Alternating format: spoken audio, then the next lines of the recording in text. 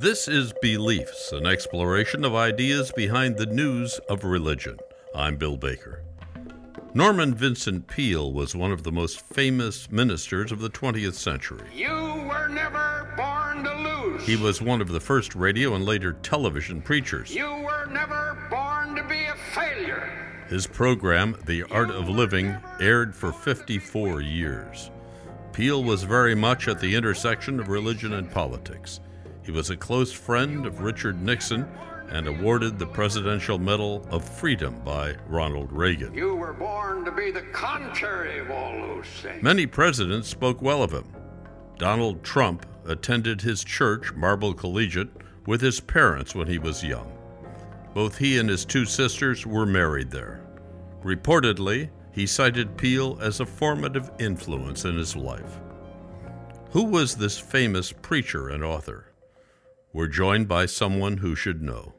His daughter, Elizabeth Peale Allen, chairman of the board of Guideposts. We met her at her office in Connecticut. Liz, thank you for doing this. Thank you, Bill. Great to be with you. Well, let's talk about your father. How do you remember him? Now, you're going to remember him a lot differently than than the media, because you were there. Was he a close, wonderful parent? Absolutely. Absolutely. Now, mind you, he and my mother were very busy people. They had a lot of responsibilities and undertakings. But when they were with me as the youngest of three, they were with me. And mother believed in doing things as a family, and she created those kinds of moments which are lasting memories for us. So was he, as I say, busy? Yeah, absolutely. Was he taken, was he away from home on a number of occasions? Absolutely. But when he was there, he was there. We'll talk about what it was like around the dinner table and the famous people that your father knew. But he really was probably the first media preacher of any real consequence in America, followed by many other significant people, and remains significant to this day and had one of the best sellers of all time. What was his religious background? What kind of minister was he? What denomination, etc.? Well, Dad was ordained in the Methodist Church. He went to Boston University School of Theology, which I believe has Methodist ties. When he came to New York in 1932, the church that called him, the Marble Collegiate Church, was part of the Reformed Church in America, formerly called the Dutch Reformed Church. The Dutch brought their church with them when they came to Manhattan, and the Collegiate Church has a continuous history from 1628.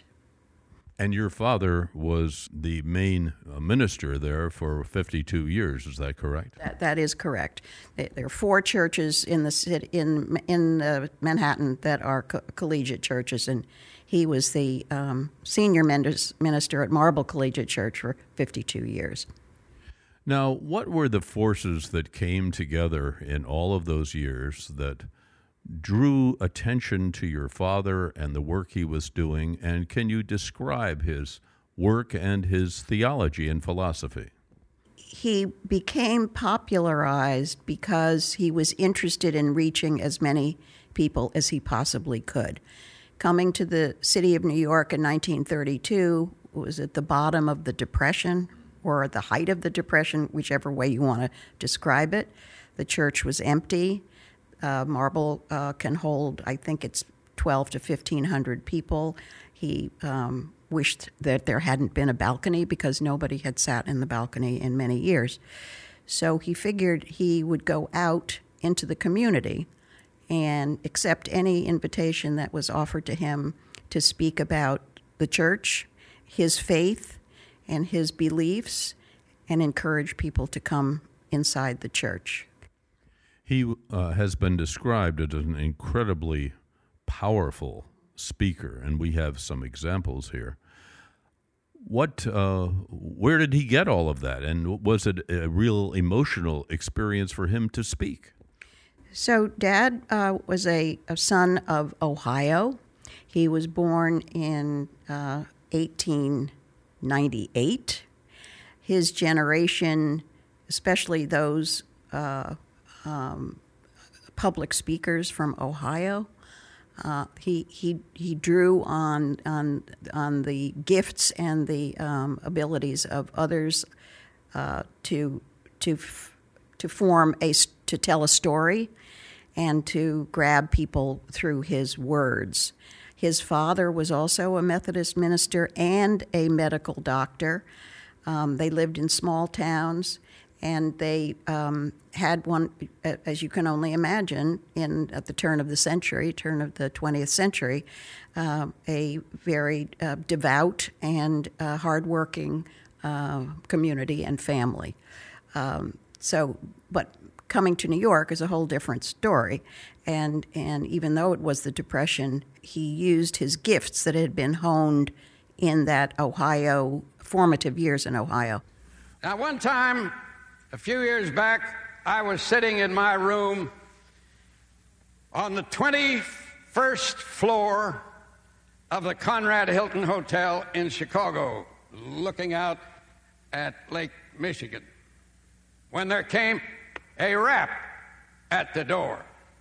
And I opened it to find a very attractive young fellow who had a pail on his arm filled with water and some claws and rubber things that they clean windows with. And he said, "I'm awfully sorry to disturb you, my friend," but he said, "my job is to wash so many windows in this hotel, and would it be okay if I came in and washed the window?" Well, I said, "Certainly. I'd like to see you do this job." He was very nonchalant, and still talking to me, he went over, raised the window, and put out one leg. I said, "Hey, wait a minute. It's 21 floors down to the street." He said, "So what?" And he attached his belt, brought it around him, attached to the other side, and stepped out into space while I closed my eyes. And he grinned at me through the window. And then he came in, he went out the other window, it was a corner of the room, and did the same. And I said, "You astonish me, stepping out in space like that. Doesn't it worry you or fill you with fear?" He said, "No, why should it?" He said, "This belt has been tested and it works. And that bolt outside the window to which it's attached is regularly tested, and it's built into the brick wall of this building. I have faith in it, and I have faith in my belt." But he said, "When I step out there, I always say a prayer along with it."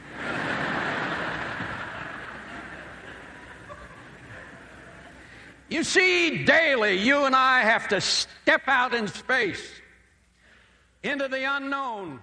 When he spoke, I guess a lot of people listened. When he wrote, a lot of people read. His book, The Power of Positive Thinking, was one of the best sellers of all time. The substance of that book is really what its name is. But there are also elements of prayer and psychology and psychiatry in it. Do you care to comment? Well, my comment is he wrote 47 books in the course of his lifetime, and The Power of Positive Thinking was published in 1952. It was not his first book, but it obviously is the most well-known and well-read. His title for the book was The Power of Faith. His editor, in reading the manuscript a number of times, pointed out that he used the phrase "the power of positive thinking" many times in the manuscript. and suggested that as the title instead of The Power of Faith, thinking that it would have a broader appeal, no pun intended. And so it happened. That's how the title came to be. Dad was natively a shy person. I'm not going to say an introverted person, because anybody that can get up before an audience, whether it's in a church or in a television studio or in a public hall, has to have some confidence to be able to do that. I have often said that he wrote the book as much for himself as for those who later came to read it. He needed that sense of belief in himself and belief in God. Nothing is impossible to him that believeth. But you've got to believe with intensity and with desire. So if you got those two things, a miracle can happen in your life at any time, even now. That's what positive thinking, positive faith can do for you. Now, it all depends on the kind of thoughts that go through the mind. If you think yourself down, you're going to be down. If you think yourself up, you will be bound to go up, because you are what you think. Now, the book, of course, received much praise and was read by millions and millions of people, but it also had detractors who were significant detractors. The very distinguished theologian Reinhold Niebuhr, other theologians and experts, and people in the world of psychology and psychiatry criticized heavily the book. And how did all that go down, and what were their main criticisms? I don't think it went down very well with Dad. I've mentioned already that he was maybe needed a little confidence boosting from time to time, and being criticized by notable folks such as the ones you mentioned was not a happy occurrence for him. But he powered on through, and with the help of Mother and others, maybe even us, his kids, encouraged him to keep going.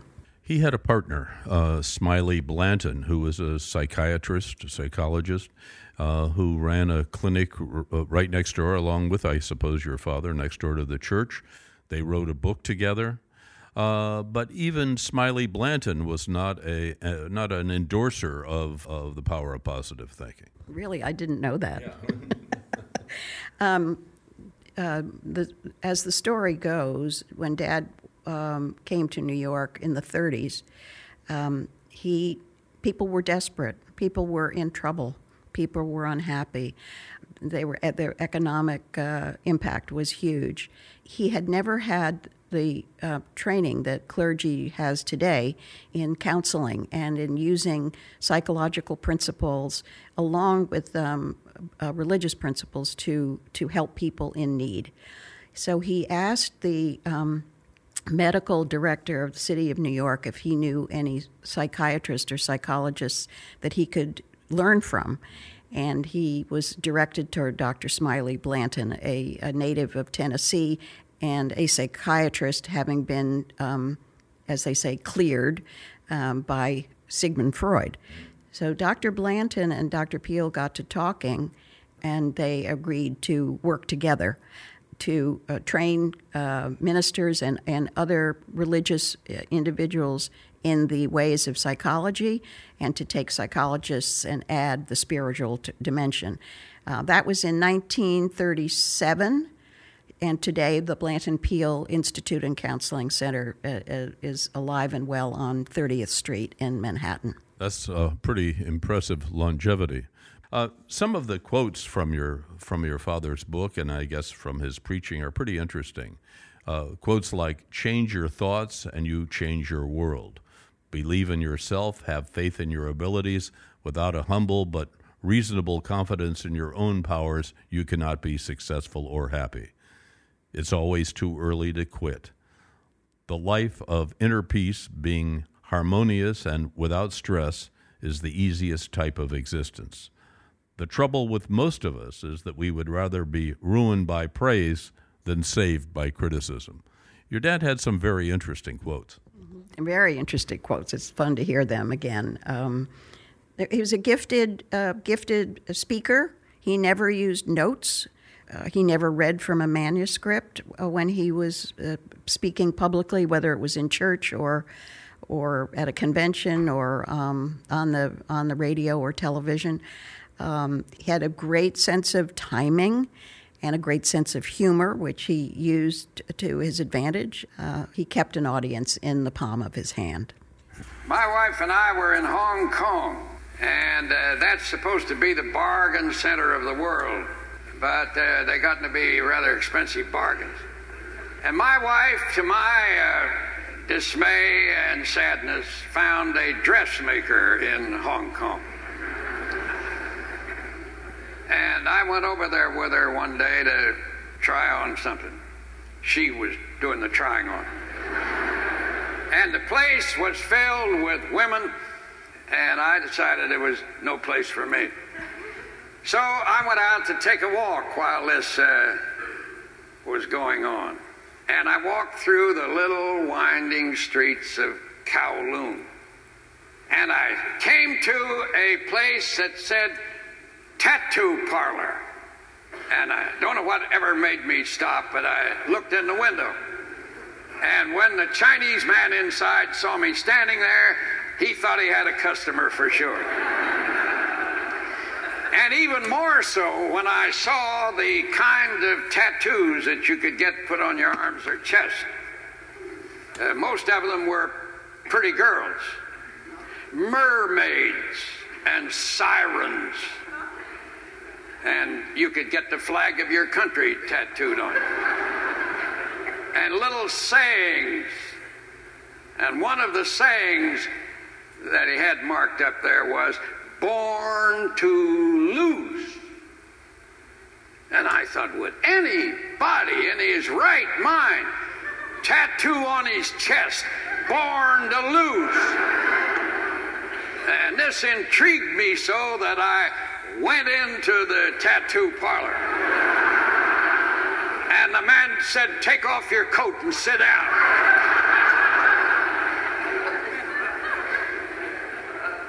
I said, "No, I'm not a customer." I noticed a sign in the window, "Born to lose." Do you mean to tell me that anybody ever came in here and had that tattooed on them? Yes, he says several. Well, I said, how in the world would anybody thus label himself? Now, this Chinese man couldn't speak English much better than I can speak Chinese. But he could communicate. And he must have been a descendant of Confucius because he proved himself to be a philosopher.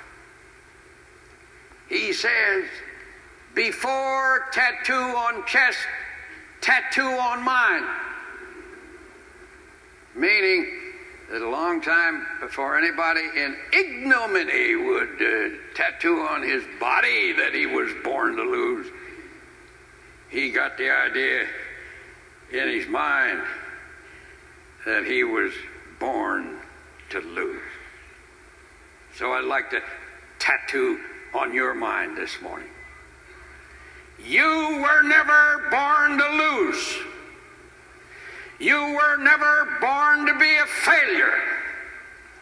You were never born to be weak. You were never born to be sinful. You were never born to be a non-believer. You were born to be the contrary of all those things. You were created in the image of Almighty God. You were born to be somebody. Your father had in his church some of the most famous people of the time, actually almost all of the famous people of the time, and of course many of the major political figures, including presidents. Who do you remember? You were a little girl during the height of your father's preaching and success at the church. So these people must have always been hanging around your house, having dinner with your parents, etc. when you were there. Who do you remember? What little stories would you like to tell us? We were fans of the Brooklyn Dodgers. You remember the Brooklyn Dodgers. And we became family friends with several of the players back in those days, like Carl Erskine, who is still a friend. And we talk on the phone once or twice a year. He's in his mid-90s now. So we met President Nixon, but actually Richard Nixon had come to Marble Church for the worship when he was in the Navy. So that goes way back many, many years before he was in politics.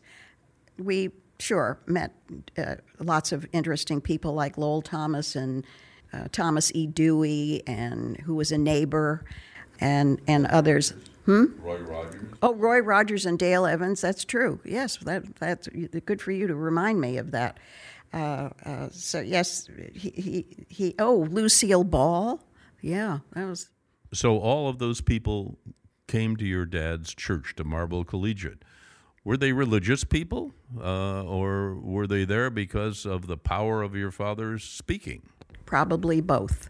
I think Roy and Dale were religious people. She wrote a book that would indicate that. And as far as Lucille Ball, I think Dad married her and her second husband, Gary Morton. I believe that he actually did that. And as we say, your father married Donald Trump and other political figures. There's one, we're not going to be talking politics in this interview, but there is one interesting political quote from Adlai Stevenson that I have to use, which is, "I find St. Paul appealing and St. Peel appalling." There were other people like Edmund Fuller, the Episcopal editor, who called your father the pitchman from the pulpit. Again, any thoughts about some of those things, those kinds of criticisms, which I'm surprised existed? I didn't hear about those because I was a little boy during that period, but they apparently very much existed. I think it was tough for Dad. And, Adlai Stevenson's, he was a politician, and to come up with those words that were a play on words, probably somebody worked hard on that and told him what to say. Looking back now over a 50-plus year career of your father in the ministry, and again, as I say, one of the most famous media preachers in history.